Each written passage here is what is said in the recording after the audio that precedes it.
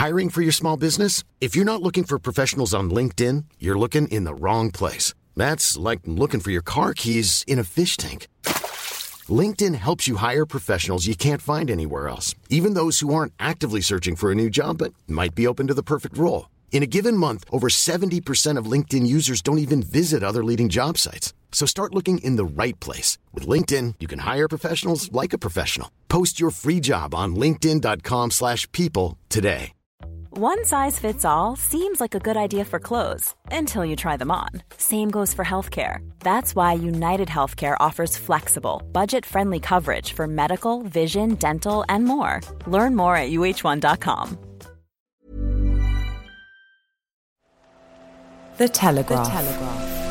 Podcasts.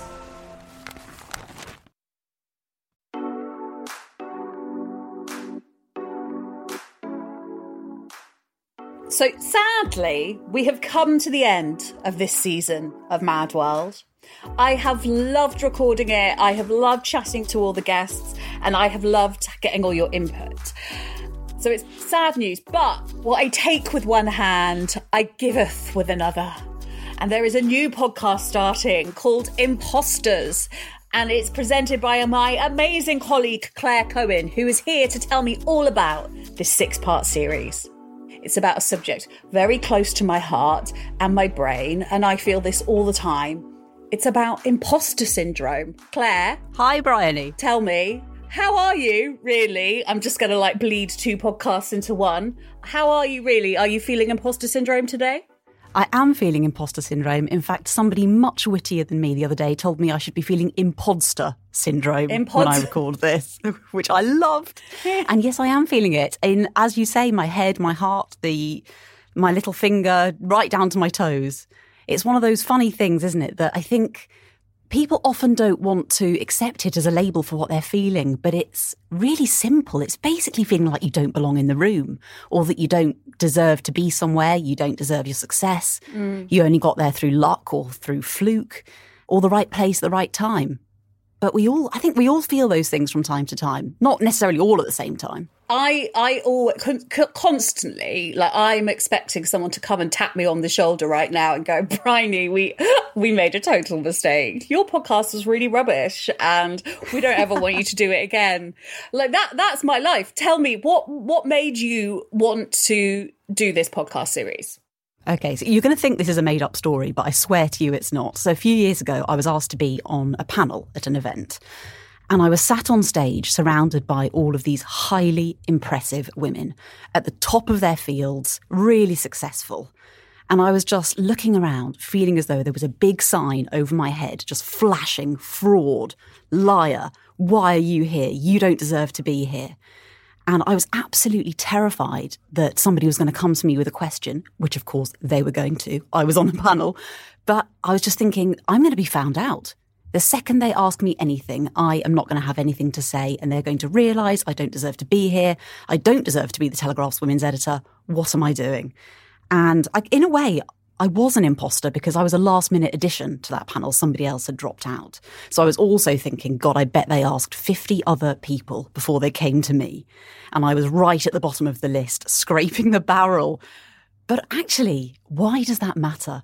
They still asked me. I should have been happy to be there. I should have been confident in my abilities, that they had asked me for a reason, but I really, really wasn't. And actually, this is the bit you're going to think's made up, but I should tell you the topic of that panel was imposter syndrome. Okay. And I was sat there just feeling like a total fraud. And before that, I thought imposter syndrome was something other people had. But it's not the case. And it was a real light bulb moment for me, a neon light bulb moment, as this light flashing above my head, I thought was saying fraud.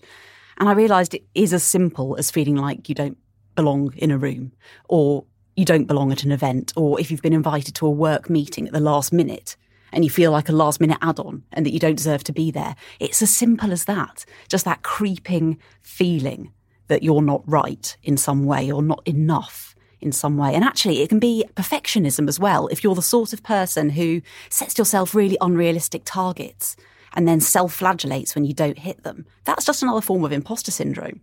So I think we do all have it if we're honest with ourselves. And I had to be honest with myself on that stage. Absolutely. I mean, I think the greatest relief to me is to realise how many, because I think the worst thing is when you think you're the only one who has it, because that's the thing, isn't it? It's the otherness. Right. And as a recovering alcoholic, I felt like an imposter from the moment I was born, you know. So, it's only now I realise that I'm just like everybody else. There's nothing weird about me. It's the most normal thing in the world to be weird and to feel this way. Tell me about the guests. Can you tell me about the guests that you've got on, or do you want to keep it as a surprise? Yeah, I can tell you about the guests we've got on. So we've got 6 amazing women, all of whom are highly successful, at the top of their fields, which of course made me feel like a complete imposter sat in the studio recording with them. So our first guest is the wonderful Trinny Woodall, who is somebody who, I mean, we all know her as being really candid, right? And she's always kind of bared her soul in a way. And yet I've never actually heard her be so vulnerable about her work life and so reflective, both on her imposter syndrome and how she's managed to get on top of it. And she does have it. And she tells some great stories, which I won't give away, about having it and how it's changed now she's in her 50s, but also actually really about her personal life and her personal tragedies and how they spurred her on to start her business, Trinny London, her amazing beauty business. And it's just a really thoughtful, contemplative chat. It was really eye-opening for me in terms of how deeply you can feel imposter syndrome, even when you are at the top of your game and you're on Instagram every day being lively and full of life and twirling around in amazing clothing. You know, you're still feeling like at some level you don't deserve it. So she's kicking off. And then we've got the fantastic Samantha Cameron. She can't have imposter syndrome. It's interesting. She admits to being a perfectionist. Okay. And she talks very well about that and is very interesting about it and how she copes with that, especially now she's in the public eye in her own capacity and has her fashion business, which attracts as much criticism as it does praise. And I got to go to her lovely West London kitchen and have a cup of coffee with her made in her lovely shiny coffee machine. So, you know, that was a real treat. Was her husband there, and did you ask him if he ever gets imposter syndrome? He was not there, but I did ask her if he ever gets imposter syndrome. So you'll have to listen and find out what she said about that. Okay. So anyway, so carry on. So Sam Cam, Trinny to kick off. Yeah. And then we've got Priyanka Chopra Jonas, the amazing actress. I mean, the guests are like consistently A-list, Claire. Thanks, darling. Thank you. You can see why I felt like such an imposter now, can't you? Priyanka is fantastic. She's the Bollywood star turned Hollywood star. But what's amazing about her is, even though it looks really seamless from the outside and that she's had this incredible career, actually she basically had to start again because she'd made 50-odd films in India and then went to the US to try and crack Hollywood. And nobody knew who she was. And she talks really interestingly about being at industry parties and nobody knowing who she was and having to stand on the other side of the room to all the A-listers, having to go into magazine offices and be like, hi, I've been on your Indian cover 6 times. And they're like, sorry, who are you? And then we've got Claire Smith, who is the Michelin-starred chef, recently the first British woman to win 3 Michelin stars. And obviously her industry has been through a lot of turbulence in the last year. Her restaurant closed for most of it. So she really feels like it could all fade tomorrow. I mean, it literally could all collapse tomorrow. But she feels like she could lose those stars any second, which for somebody who's worked so hard to achieve them and survived being in the kitchen with Gordon Ramsay for decades is quite fascinating to hear. And we speak to June Sarpong, who is, as you can imagine, a total hoot and is amazing on imposter syndrome. She has it full throttle, no doubt, and is very upfront about it and has the most incredible technique to deal with it. And then last but not least, in fact, I've not said these in the right order, but, you know, I'll keep you guessing as to what order they're going to be in, is Holly Ridings, who is the most amazing woman you've never heard of. She is NASA's chief flight director, which sounds terribly important and is terribly important. She's basically responsible for, little things like the International Space Station, and putting the next spacecraft on the moon in 2024 and the first woman on the moon. That is all down to her. And hang on, so has she chosen the woman that's going to go on the moon? She hasn't, so she claims. So I pitched, obviously. You could be in with a chance. I think I am, Bri. I won't see you after this. There's no chance. You couldn't get imposter syndrome on the moon. Well, you could, but you wouldn't have that many people to talk to about it, would you? No, I can't wait to listen. I want to know, obviously you're the Telegraph's women's editor, and imposter syndrome, is a uniquely female thing, and all of the guests are women. Do men get imposter syndrome? And is there a possibility that you could do a series afterwards where you get men talking about imposter syndrome? Now, this is a really good question, because a lot of us do think it's a uniquely female phenomenon. And in fact, the original imposter syndrome research, which was in 1978 and was called Imposter Phenomenon, only focused on women. These two female scientists did all of this fantastic research, but they only did it on women because they thought it was only for women. In fact, over the intervening decades, it has been proved that men do suffer with it as well. Statistics vary wildly. Some surveys you'll find saying 90% of women experience it and hardly any men. Others, some more recent ones, in fact, show it's a little bit more even, sort of 60% of women feel it, 50% of men feel it, which I think is probably more realistic.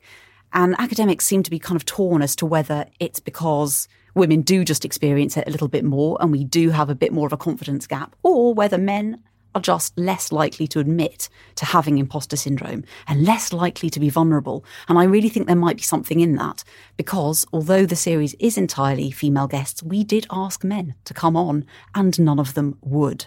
Really? Yeah. I just don't think men want to admit to having imposter syndrome as much as women are able to, which fascinated me. I know men listen to this podcast, to Mad World, and I hope that you will listen to Imposters. I can't wait to listen to it.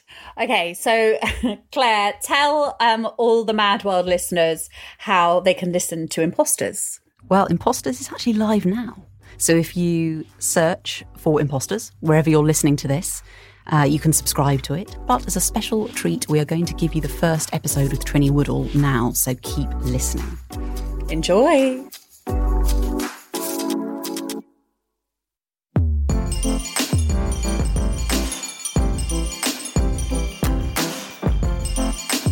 Welcome to Imposters, a podcast from The Telegraph. Have you ever had that creeping feeling that you don't belong somewhere, or that you don't deserve your success, even though you know deep down that's not true? Yeah, me too. I'm Claire Cohen, The Telegraph's women's editor and co-founder of our Women Mean Business initiative. In this podcast, we square up to imposter syndrome and demand to know what its deal is. In each episode, I talk to a woman who is out there carving a successful career in a challenging industry, whether that's food or film, fashion, or even flying to the moon. I want to know if they've ever experienced imposter syndrome. If so, what convinced them to keep going anyway? If not, what's their secret? So without further ado, let's meet this week's imposter. If you turned on a television or opened a magazine in the early noughties, you'll be familiar with my guest today. As one half of the formidable What Not to Wear double act, she spent years on primetime TV, stripping women naked and putting them in front of a 360-degree mirror. Now she has translated her on-screen success into social media domination as a beauty entrepreneur with a devoted Instagram following of more than 500,000, mostly women, who draw inspiration from her videos and straight-talking advice. Welcome, Trinny Woodall. Thank you very much. I had terrible trouble writing that intro, actually, because you are quite simply the queen of reinvention. And if I'd listed all of your career twists and turns, we wouldn't have had any time to chat at all. You see, I listen to that and I think, oh, why are you still going about something I did 15 years ago? Maybe contextualizing, because some people might not know what I do now. My business is a beauty company. So you mentioned everything but. That's how I look at the intro. It's really interesting to see you did what you take from perception, which is the right thing to do, because you have thinking of your audience and you're thinking of, they'll maybe remember me being Telegraph from my Telegraph days. We were coming to that. So it's just interesting that, but that just, I did think that it was going through my head when you said it. It's being really candid. No, it's interesting because I do want, because you are very candid about your own story and, all the sort of twists and turns and ups and downs. And it's interesting actually to know how you look back on it and what you think are the bumps in the road or what you think is passé and you don't even want to talk about anymore. Yeah. So is What Not to Wear one of those things you're just not interested in really chatting about? I think that I'll talk about anything, but I think, What Not to Wear was 20 years ago. So that's a long time ago in my lifetime of what I've done since. My career is not a reinvention. It's an evolution, and what has been consistent through it from age 6 is making over women. And I'm just using different tools. I suppose the point, I think, for a lot of our listeners and a lot of the people who are devoted to you on Instagram, your Trini tribe, as they call themselves, is that What Not to Wear probably seems like yesterday for them. And that is where they fell in love with you and what you do and your straight talking and your attitude to life. Yeah. And so that, for a lot of them, I imagine, is why they are so still devoted to you and want to follow you now. I'd probably say for a third of them, actually, when we do our kind of stats of who follows and the age group. I think there is that, but I'd say it's very equally balanced out. Somebody in Chicago who discovered me yesterday. And that, to me, they're equally good and the balance is good. I would not like to have only one or only the other. So how important is it for you to be a role model to those women, especially the women who, perhaps like you, have experienced some of life's ups and downs and got back up and carried on? I think it's the thing that gives me most joy is when a woman will come up to me in the street and first of all feel she can come up to me and just start talking about anything. I've always loved that about the job I do, that women do feel they already know me, so they come up and they just start halfway through a conversation and I readily take it up. So I always say to anyone who wants to go and says, I saw you stay in this restaurant, I saw you stay at Heathrow Airport, but I didn't want to come up. And I go, you should have done. It's nice to. I always enjoy a conversation. I learn something new every single time I speak to a woman. So I think role model sounds odiously responsible. I think being inspiring to women to feel energetic, that they can do anything in their life is where I'd prefer to, how I'd prefer to describe it. Just giving women energy and positivity if they don't feel that day they're woken up with any. I mean, they love you for being incredibly candid about your own struggles, whether that's your addictions, your experience with fertility issues, divorce, whatever it is. After all those years of asking women to bare their souls and their bodies, I guess, to you, do you feel some sort of responsibility to them to return the favour and strip yourself bare? I think that in the show, we weren't How to Look Good Naked as a show, which was about having the comfort to strip yourself bare. We were about going on a journey with a woman, and there was that 360-degree mirror, which for a lot of people like, oh my God, it was that oh my God television. But when you dissect what it was as a show, the contributors didn't feel that, and there was a lot of writing about the show as, because that's what makes it more dynamic or interesting to watch, or the, what the press will put out on it, the PR team inside BBC will put out on it to get more engagement with a journalist. But I never felt that with the show. I never felt that with the contributor. I never felt a contributor afterwards said I felt laid bare and exposed. So I don't feel it's anything like repaying the pain I put through somebody before. I feel that it's always been really important to be honest. So on that show, I was always very honest about myself. And to go on that journey with somebody, you need to go on it equally with them. You need to expose yourself as well. So it is very important. And also, I think in this world of influencers and all the people we watch on our Instagram feed, there are so many people who filter or, pose or have 19 inches of makeup. And so the comparisons for women, everyday women, are like so insurmountable, or they just feel, really?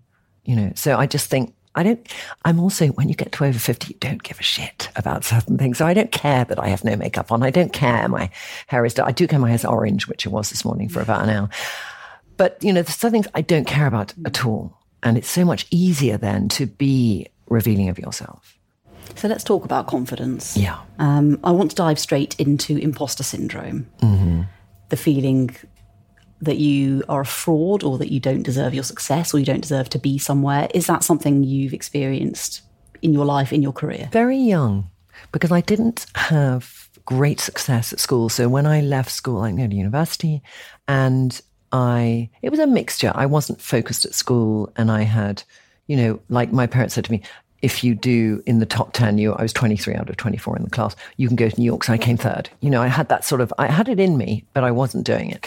And so I started, I wanted to start in a job that was better. And I started as an assistant in a commodities trading firm. And then I kind of worked my way up a bit. But all the time I was aware that I was assisting, and I wanted to speak about my job as if it was more, because I felt it was less than what I should be able to do. And all through my 20s, I went through probably about 6 different jobs, and I felt that all the time.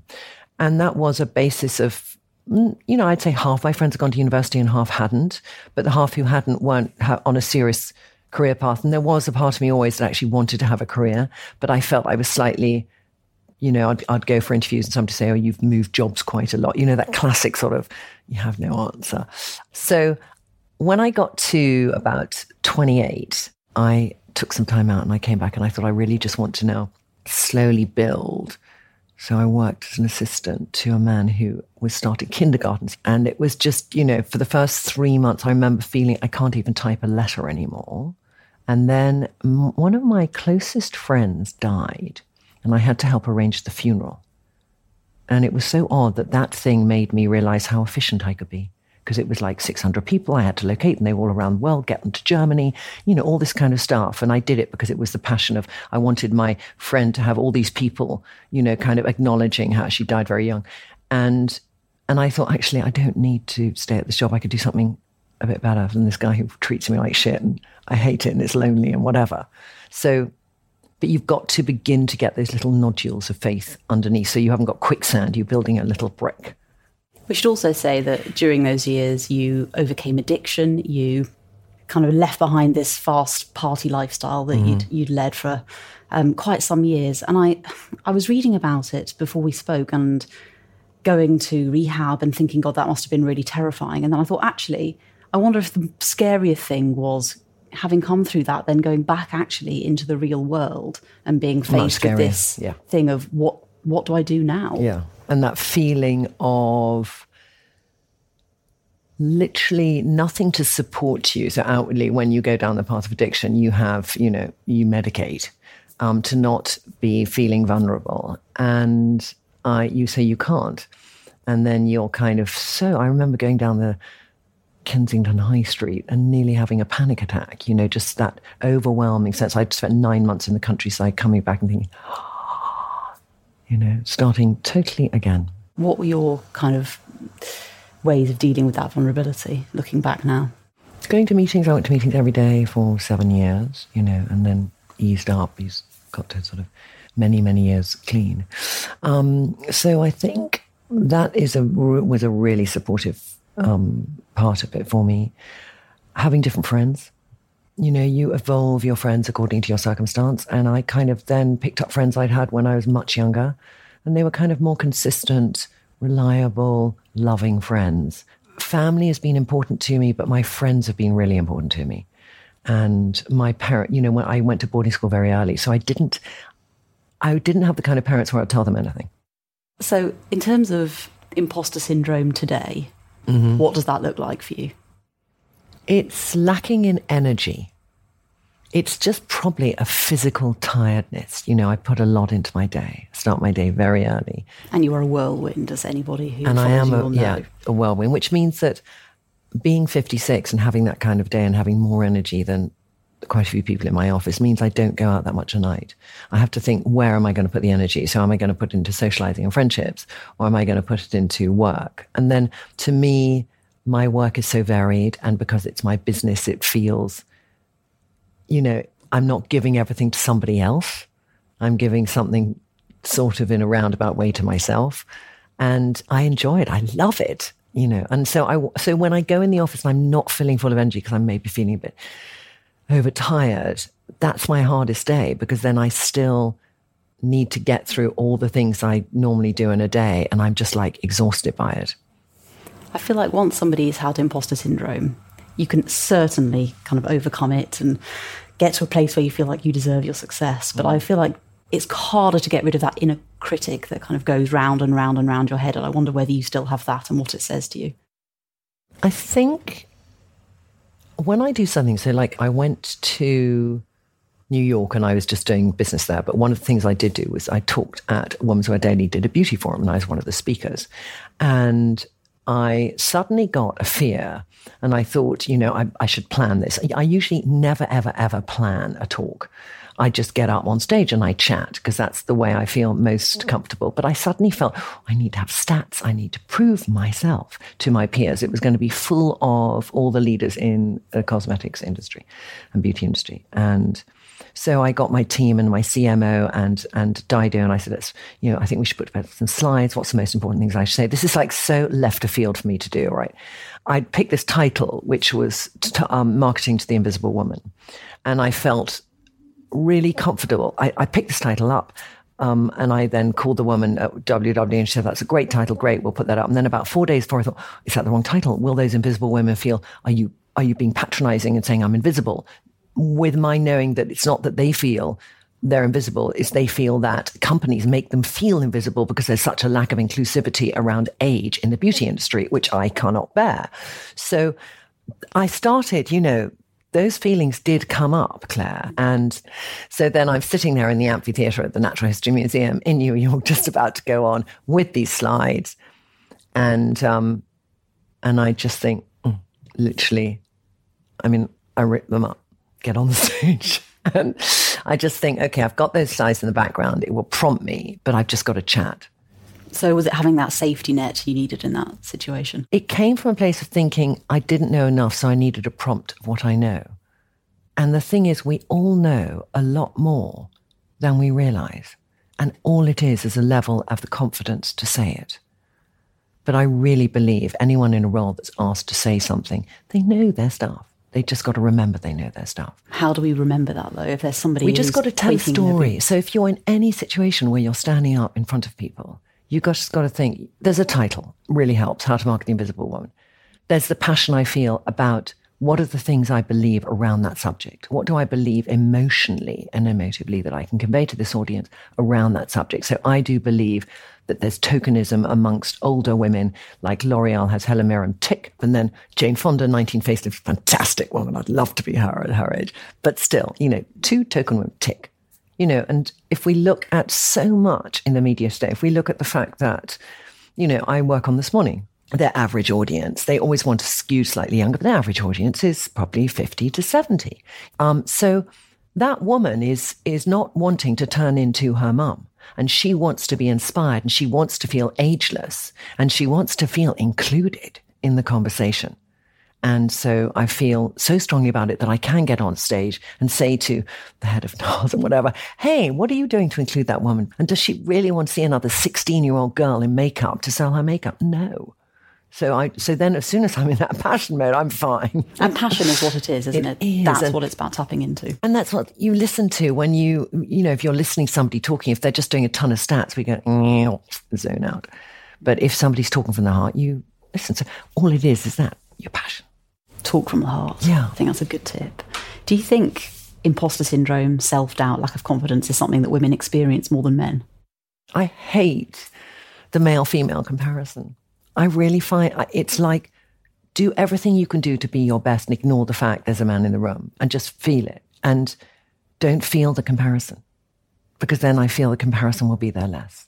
But I read a story that when you were in your 20s and you were working in broking, I think, you pretended to a client over the phone that I was a man. That you were a man, because you have this lovely kind of deep voice. You got away with it. Yeah. And they never found out the truth. So what was it about that made you feel like you had to pretend to be something you weren't? That was 40 years ago, and the difference in 40 years of attitudes. So your own or society or both? Society, for sure. I was one woman amongst 60 men on a kind of sales trading floor. So that tells you a lot. The environment was so profoundly different. And the man had thought I was a man. I didn't pretend to be a man. He thought I was a man from day one. So, and also... You just didn't correct him. He didn't correct him. So there was definitely that feeling there.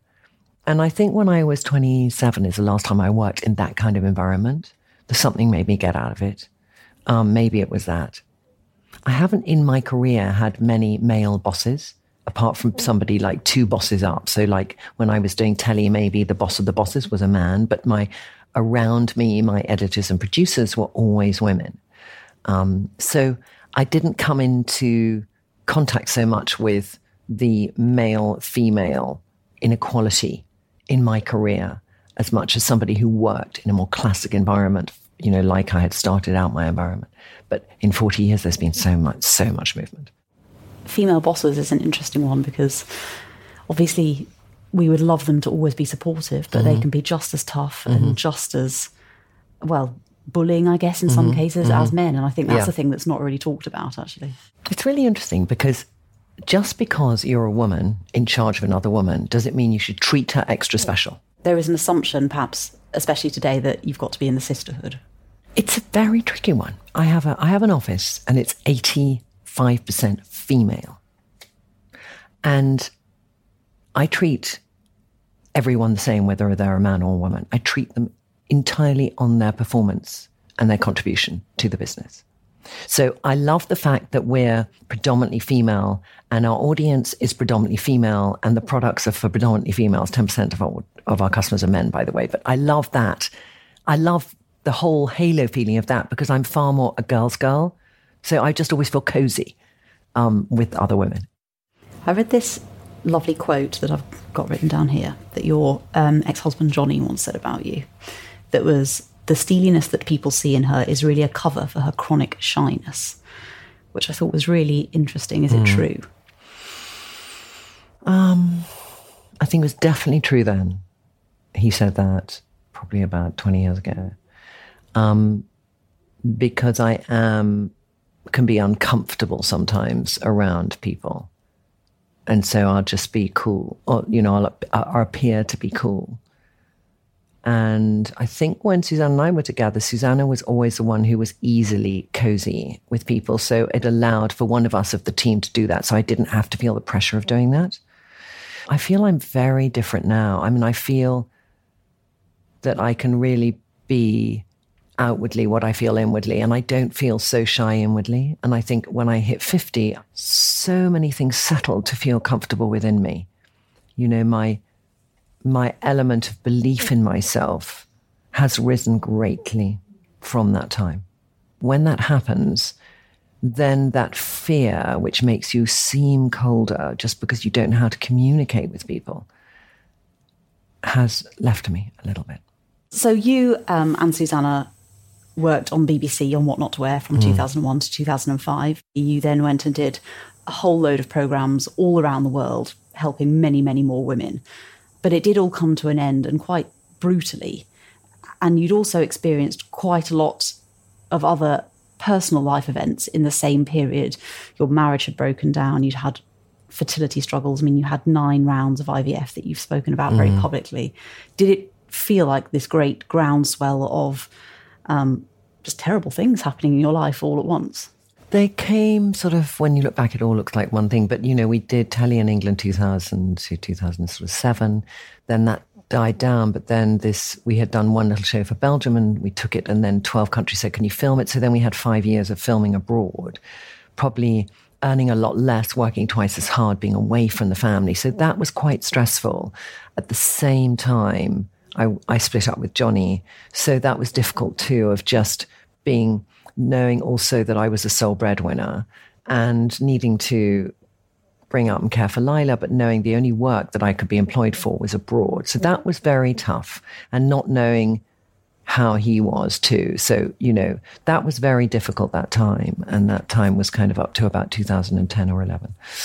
And then we stopped in about 2012. So we were doing, you know, we'd do in a year, we might do Israel, Australia, Sweden, Norway, India, you know, in a year. I would know the people at the departures of Heathrow Terminal 5 better than anyone else. And that was really a lot of work. That was like 9 months traveling. I took like 50, 60 flights a year. So it was just a wake-up call to go and get the work where somebody wants to employ you, and don't complain because you need to pay the mortgage. So that was quite full on. And Suzanne and I got really exhausted by it. And I had, for 3 or 4 years, had this idea for Trinny London of this stackable makeup. And I've been taking it around where I was and, just in my head, always in my head, never the courage to take it out of my head. Imposter syndrome probably lurking inside there with me. So then by 2012, that was pretty difficult because I was divorced, my marriage ended. I was then thinking, I want to start this new business. And I was in a house that was too expensive for me to run and pay the mortgage. So there was a lot of that. That was probably, 2013, 2015, very difficult. Yeah. I mean, you rightly point out that these sort of knocks did happen over the course of a few years, but I think, I don't know, things like that take a few years to get over, especially when there's a cumulative effect. I mean, how did you get up in the morning and not look in the mirror and just think, God, everything is falling apart? Because you can either choose to live in fear, which will induce more fear, or you can think, how can I make the best of today? And that's a conscious choice. And I think that I've seen from the outside how living in continual fear and then not making the best decisions what it can lead to. And I have more of a survival instinct. So even when things were very bad and when Lila's father killed himself, those things are also a wake-up call to everything. It's like you have to, that kind of, you think you really need to make the most of every single day. And certain things in your life reinforce that thought. And it also makes you aware that there's certain things you cannot control in life. And they go on a path and it's beyond your control. So you have to let go. Did you ever have therapy? I did. I had therapy when I got clean. I saw Julia Samuel when Johnny died, who was amazing. When Johnny died, the day Johnny died, Lila was coming home from school and I was just thinking, how on earth what am I going to say to a 10-year-old girl? And my sister called Julia and she came to the house and she told me what to say. And I just, I was stuck on, how do I tell her? I was like, just thinking, she was brilliant. So in 2017, you took control of your own destiny and became your own boss and launched Trinny London. You said it had been in your head for quite a few years, but what made you take that step and sort of put yourself first, if you like? I'd had this situation where I really had been thinking about doing it and working towards it. And then Johnny died. And I remember at the funeral, two of my oldest, closest friends, husband and wife, who are very caring and loving, said, Trinny, we know you want to do this business thing, but is this the right time? Because you have a responsibility to Lila. You need to provide a roof over her head. You need to look out for her. And do you think this is the time when you should be taking the most risk? And they were very kind. And they even were saying, if you need help, we'll help you. And I remember going to bed that night and thinking, what do I do? And a part of what made me think I have to do this was I thought to myself, I'm sort of unemployable because I've carved out this career, which is a very defining one. So to hire me for a totally different job, what job would you hire me for? So then I remember calling them the next day and I said, look, I have to do it. I believe in it. I just know in my gut that I couldn't carry on my life thinking I didn't try. I can't do that. They did end up being one of my investors. Did they? Yeah. Yeah, they did. That's true support, isn't it? Yeah, that's true support. Yeah. So let's talk about that because at the Telegraph we have the Women Mean Business campaign, which is all about boosting female entrepreneurship in Britain. And we have heard from so many women awful stories of investor meetings where they've been told, oh, this is great, but you need a man to help you. And you That's a killer. went in. That's a killer, isn't it? Yeah. And you're going in to see investors and you're pitching a beauty business. And I should think it's probably mostly rooms of men. So how did you kind of bridge that gap and make them not see it as a frippery as I imagine some might? I think that what I learnt in the many investor presentations I've done, and I ended up with a really great business investor, Unilever Ventures, but I met many who weren't. So some meetings I found they just talked to Mark, even though Mark is quite a quiet, accountant-driven COO. And so this is one thing I did in one meeting, and then I thought, I'm never doing that again, is I can be quite dominating in a meeting. I can't imagine that. So I was chatting away, and then I thought, Mark hasn't spoken enough. So when they asked about the figures, I knew every figure in my head, but I thought, I need to let them hear from Mark so they know why Mark's in the room and what he can contribute. But I remember doing that. I'd never go to a meeting not knowing every single thing I need to know. So I do think you need to know that, because I think men appreciate figures over emotive facts. So you've got to talk to the audience in the room. And I've done some meetings where I have just talked about too many things, about a bigger picture, and they can't grasp enough to make them feel confident to invest. So that's what men need to invest, I always feel, just from those experiences. And those are why those investors told us no. And one of them was like this kind of half moon of like 9 men and 1 woman, Camilla. And I remember I went with Jane, this investor, because I said, I'll bring her along. She has such great knowledge about the beauty industry that can be added fuel.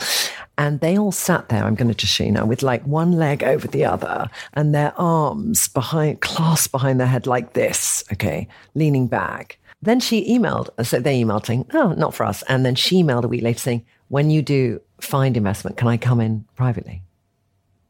And that was the first time where I thought, this is good enough. She's a good investor. They had a majority rule, so she didn't get a chance to convince the others. So I know this is a good project. I know this is going to make a brilliant company. When we did a panel together a couple of years ago, you gave a brilliant practical tip on how not to be intimidated in those meetings, which was about imagining people very, very small on the chair. Yes. I wonder if you could just tell that for the listeners. I learned this from a very nice man called Sanjay, who I do guided meditations with. And when I was going to investments, I would have these in my head. But one of them he gave me is, anyone you feel is trying to control you or intimidated by you, you just literally imagine them sitting in the chair opposite you, lying in bed next to you, in a restaurant with you, wherever it might be. And they just get smaller and smaller and smaller. And you have to imagine things like they can no longer put their legs over the chair, and they're just really tiny. And then they lose all their power. And it's a very good visualization. So I did use it a bit. And I used to go in my little Mini, driving to investor meetings with Sanjay's thoughts in his head. And I'd literally be waiting in the reception with this stuff. And then the man would come in and say, oh, yeah. I was like, okay, I'm ready. And you're imagining him like a borrower sat on the chair. I love it. So other than securing investment, what were the other major hurdles or things you're apprehensive about when starting the business? I think that when you invent and build a proposition, you do it because you have utmost belief in the product. So I knew I had, 3,000 bits of information from all the women I'd individually spoken to on a one-to-one over 10 years in my head, like going to a beauty counter thinking, how do I choose from 97 different foundations? Or how do I know which red lip suits me? Or how do I do that makeup on my lip, cheek and eye that goes together, all these things. So I wanted to put all of these things into also being portable and stackable and great products. So there's a high benchmark for what that is. And then I sort of spent a year before I launched talking to this growing online community just about the important things I found in makeup, and in a way sort of seeding my belief system. So I just thought, let me get the women on for the ride who appreciate, understand, and agree with my sense of it. And so by the time we launched, we had a very nice uptake from that audience because they kind of were already committed to the concept, and then I gave them the answer. So that was a very organic journey, but that helped me so much to think I'm doing the right thing. And then in the last year, we had 5 times growth. We're in the top 50 best performing high growth companies in England, online businesses, which is my CMO says to me, Trini, take a step back and celebrate what we're doing because the growth here is incredible. And sometimes I think you just push yourself every day without taking a step back to look. So let's talk about social media because, at the same time, broadly, that you were launching the business, you were launching yourself as an Instagram, now a star, but how daunting was that to kind of take that first step onto Instagram, make that first video? I mean, did you expect the success you've had? It was, I remember coming back from Facebook. I'd gone to see them because I just thought I need to look at this medium. You know, it's quite early on. It was like 2015. And I came back and I just put my phone on in my bathroom and I just started chatting. And it was that classic thing like we had at the beginning of the interview. It was like, are you that girl for What Not to Wear? Are you the skinny girl for What Not to Wear? You know, somebody in Abu Dhabi or something. And I just thought, oh my God, this is interesting. And I like the fact that I'm very comfortable on the camera because that's what I've done for so many years. So it just grew. It just grew and grew and grew. And this is what's so exciting, that we live in this day and age and we can be an online brand shipping to 58 countries and have on social media over 50 countries who are communicating with us. It's just, it couldn't be more exciting. This community of women and the Trini tribe that started separately on Facebook were women who followed me and then just started wanting to talk to other women who were following me as well. So those then mushroomed, and now there's about 32 tribes around the world, and there's probably across those, the global tribe and the other tribes, about 30,000 women. And I love that because then you can be knowing and these women are unbelievably supportive to each other. They have meetups and it is fantastic. And by following me and being with that community of women, you know, we get many, many stories of women saying, I do things I would never have done before. So to me, the brand is about that, and we happen to sell makeup. So where you have been trolled or just faced out and out criticism, is those people who say, oh, the business is just a vanity project and, oh, Charles Saatchi's probably bankrolling it behind the scenes. I know, that probably gets to me more than anything else, because it's like, you know, the furthest from the truth. The furthest from the truth. How does it make you feel? Angry, frustrated? I haven't read it so much recently, but I remember the Times said, let's do a piece and you're starting the brand. And it was literally like, the front cover was literally like Catwoman or something. And I just thought, one thing that any friend who's known me for many years will know that I'm the most self-sufficient person they have ever met. So that probably, for somebody who's very far away from me in terms they don't follow me on social or anything, they'll probably believe that article. And I can't control their belief in that. I know, you know, how hard I work. I know that I pay for every single thing in my life, apart from the roof over my head, because I live with Charles. But every single thing I pay for and every element of, you know, even what I put against business expenses, I'm careful about. You know, I'm so that kind of like, can I put my hair color against a business expense? Is that okay? You know, it took me a year to feel actually that is okay, because I wouldn't have had my hair colored this much unless I was doing the business. So that is frustrating. And I haven't read it so much recently, but I'm sure it's out there. But it's just like, people will make assumptions. So what was the last thing you read or heard about yourself that did hurt you? Usually anything where it's something about Lila, which is very rare, then I'll be really, like when I didn't want Lila to understand the full extent of what happened with Johnny. I wanted to be able to control the conversation. So I, in fact, called up somebody who ran a newspaper and I said, please do not print what I think you're going to print. And they didn't. Then there was a newspaper who went to company accounts and went, and I've read this of Victoria Beckham, I've read this of Stella McCartney, just that thing where they say, even Charlotte Tilbury, I read this, that like, oh, they still owe this much and they've had to borrow again. Now, if you start a company and you raise finance, you do a round, somebody invests money. So you invest 2.1 million, you set a valuation. The valuation was set at 15. They invest on that. You then start to spend that money and you get revenue coming in. And then you get not what you owe other people, it's their investment to own a part of the business. You know this stuff, Claire. So, but that's not what people understand. So like right now we are doing so unbelievably well as a business. So I just said, okay, Mark, call them back and tell them in plain English how it works. So Mark rang the bank. He said, actually, great, Unilever are very happy with us. They've made this investment. We've gone to profitability from September. No article came out. But when that article came out the previous year, because they always look at end of year accounts and they look at that, I was like, you know, you don't know how to support British businesses that actually are doing well, employing people, growing a business, doing really well within their sector. And then you write that shit without any knowledge of how businesses work. So that probably, you can see I'm getting angry. Well, this is the first time I think I've ever seen you angry about anything. Yeah. Really pissed me off. I can tell. Pissed me off. Yeah. I mean, you famously do not mince your words, and you didn't then. Does it come naturally to you, or is it ever sort of a defence mechanism? No, it's very natural. I mean, I sometimes have to, like, there are things I say in the office sometimes I think, and everyone kind of will laugh, you know, but I will say what I feel. Yeah, I will say what I feel. Would you call it oversharing? Probably. How does it play out at home? Like, is Charles an oversharer, or how does he react to your sort of confidence? I think that I've grown up a lot in how I am in a relationship by being with Charles. You know, I think I don't let myself get away with stuff. So if I have a kind of outrage, he'll go like, "Really? Are you kidding?" And then I'll go and sit upstairs and I think, okay, let me grow up now. So I think that's what happens when you're with somebody who has been through a lot in their life.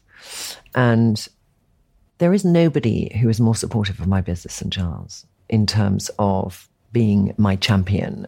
And, you know, he might say nothing and then, you know, we'll be just in some, like, sitting in a cab going off somewhere and he'll go, "You do know how proud I am of you, don't you?" And then turn to another subject. Do you think that growing up is a product of being with the right person, or is it being a sort of later life love, if you like? Probably a combination of both. Yeah. I'm very content in my relationship. Very content. I'm wondering whether you would have used the word content in your life generally, not just your relationship, until this point. I think that's very true. Because I think you need to have more of a belief in yourself, less imposter syndrome, a sense that the things around you are working. You know, I feel Lila is in a happy, good place. She's had a tough time. She's got immeasurably more self-confidence than I had at her age. It's a miracle, but I've had something to do with it. But, you know, she's a great kid. I feel that my relationship is content and I'm happy, and I hope that I know I make them happy. So it's an equal relationship. And I feel work is something that is limitless in where it can go. It is limitless. I don't know what is in store for me in the future. But I think I've faced some quite big challenges so far. Well, let's look ahead and what you hope it holds for yourself personally and for Trini London. For myself personally, that I see Lila flourish without too many difficulties, you know, because I want to, you know, protect her and hold her like a little precious flower. And there's going to be moments when I'll have to let go and, you know, have faith. And that's going to probably be the hardest thing for me. With Trini London, it's about not always feeling, what more can we do, but just feeling that sense that it is growing beautifully, and to celebrate that growth and to nurture it, and to be a really good role model for the team who make it grow. That's kind of my biggest thing I would like to do well, is to be a good role model for them. I think that's the same answer. Letting go of both of them and watching both of them grow. Oh, you're very good, Claire. That's Thanks. Very true. That's very true.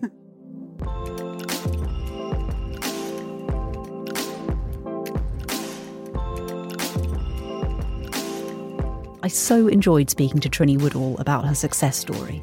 She's one of those women who comes across as the most energetic and confident in the room.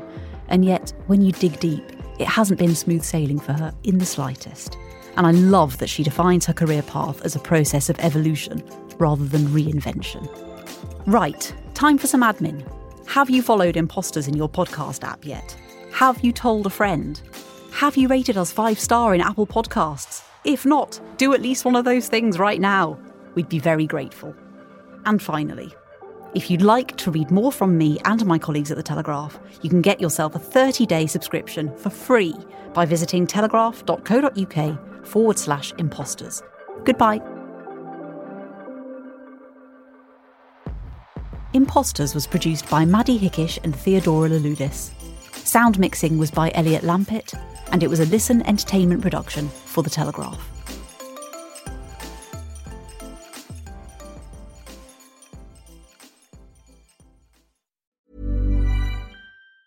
Planning for your next trip?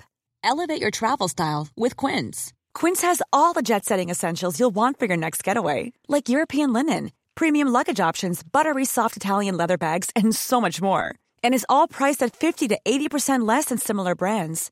Plus, Quince only works with factories that use safe and ethical manufacturing practices. Pack your bags with high-quality essentials you'll be wearing for vacations to come with Quince. Go to quince.com/pack for free shipping and 365-day returns.